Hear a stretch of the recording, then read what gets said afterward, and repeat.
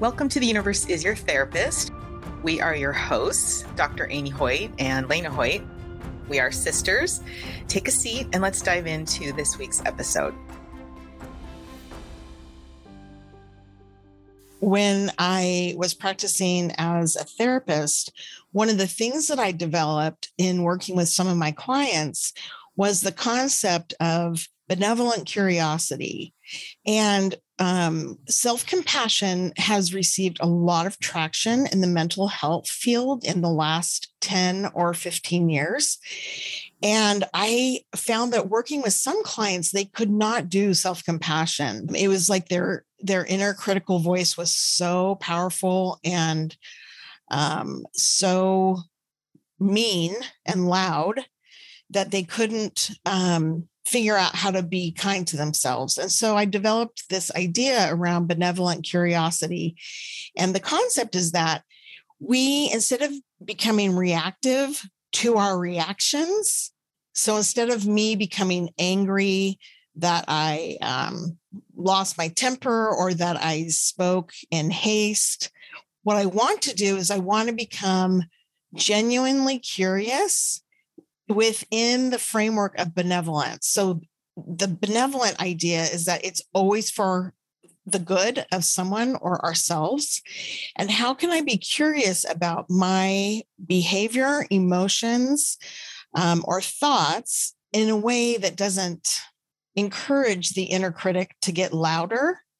And if I can be curious, then I'm actually more in my prefrontal cortex and I'm more connected to my wise self. And I can use that to help myself find out answers to what was happening for me when I behaved in a way I didn't like.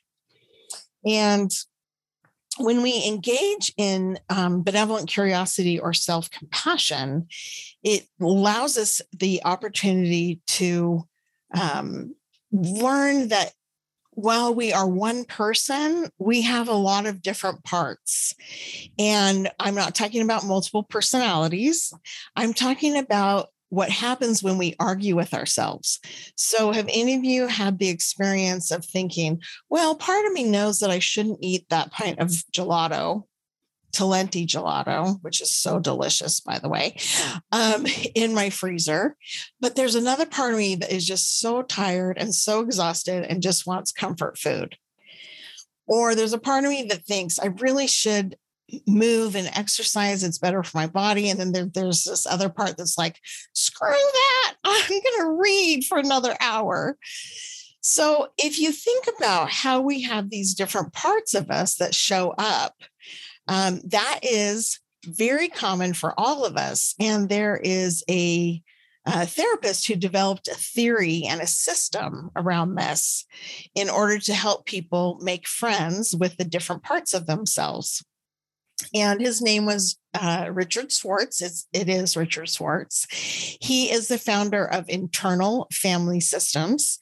And that approach allows us to identify that we all have different parts of ourselves that got developed in certain or through certain experiences throughout our lives. And he categorizes them in a couple of different categories. So one is, he calls them manager parts. And those are the parts that are always trying to get us to be on our best behavior, trying to make sure that we do exactly what we're supposed to so that we don't fall behind or everyone will be happy with us. The part that wants to make sure that we never say anything embarrassing or problematic. And then we have another category of parts that he identifies as vulnerable parts. And these parts came about when we had embarrassing or challenging situations in our childhood. And as a result of the embarrassing or challenging situation, we decided to not be vulnerable ever again. And so these parts we've actually exiled into kind of a different box within us. What happens is that the exiled or the vulnerable parts can start arguing with the manager parts. And the manager parts are tend to be very hypercritical, almost mean. And if you think about it, if you think about somebody who has been really critical of you in your life, whether it was a teacher or a friend or a family member, if you can pause for a second, you'll recognize that a lot of your own inner critic and the things that are said and the tone that the inner critic uses is from those experiences that you had.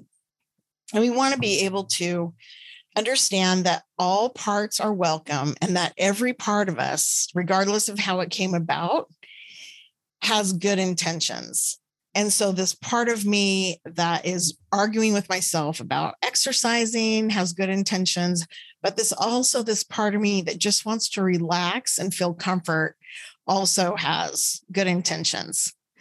And Amy mentioned at the very beginning of our workshop that we're trying to become friends with our past experiences, with our current symptoms, and with the idea that we have a whole self and that the parts that have been brought to life through difficult experiences can block our, Dick Schwartz calls it our capital S self.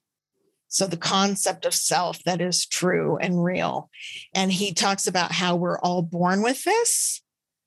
And then we have experiences that create blocks from our real capital S self, our truest self. When we think about this, we all understand that there are some parts of us that are really kind and generous and beautiful. Wendy, when you were reading that came from a part of you that didn't come from outside of you. Okay. And one exercise that we have for you guys is to imagine someone who loves you unconditionally and accepts you for who you are now. If that's difficult to do, then see if you can come up with a fictional character, somebody from movie, book, or TV, or if you can imagine somebody who can present as unconditionally loving and accepting. And with your paper and pen, we're going to give you 3 minutes to write a note to yourself as if it is from this person who loves you unconditionally, wholly, and completely, and values you as you are right now. Thank you for listening to The Universe is Your Therapist this week. If you have any questions or are looking for more information, you can find us at Mending Trauma on Instagram, as well as mendingtrauma.com, our website. And if you're enjoying our content, we'd love it if you could rate, review, and subscribe to the show. We'll see you all next week.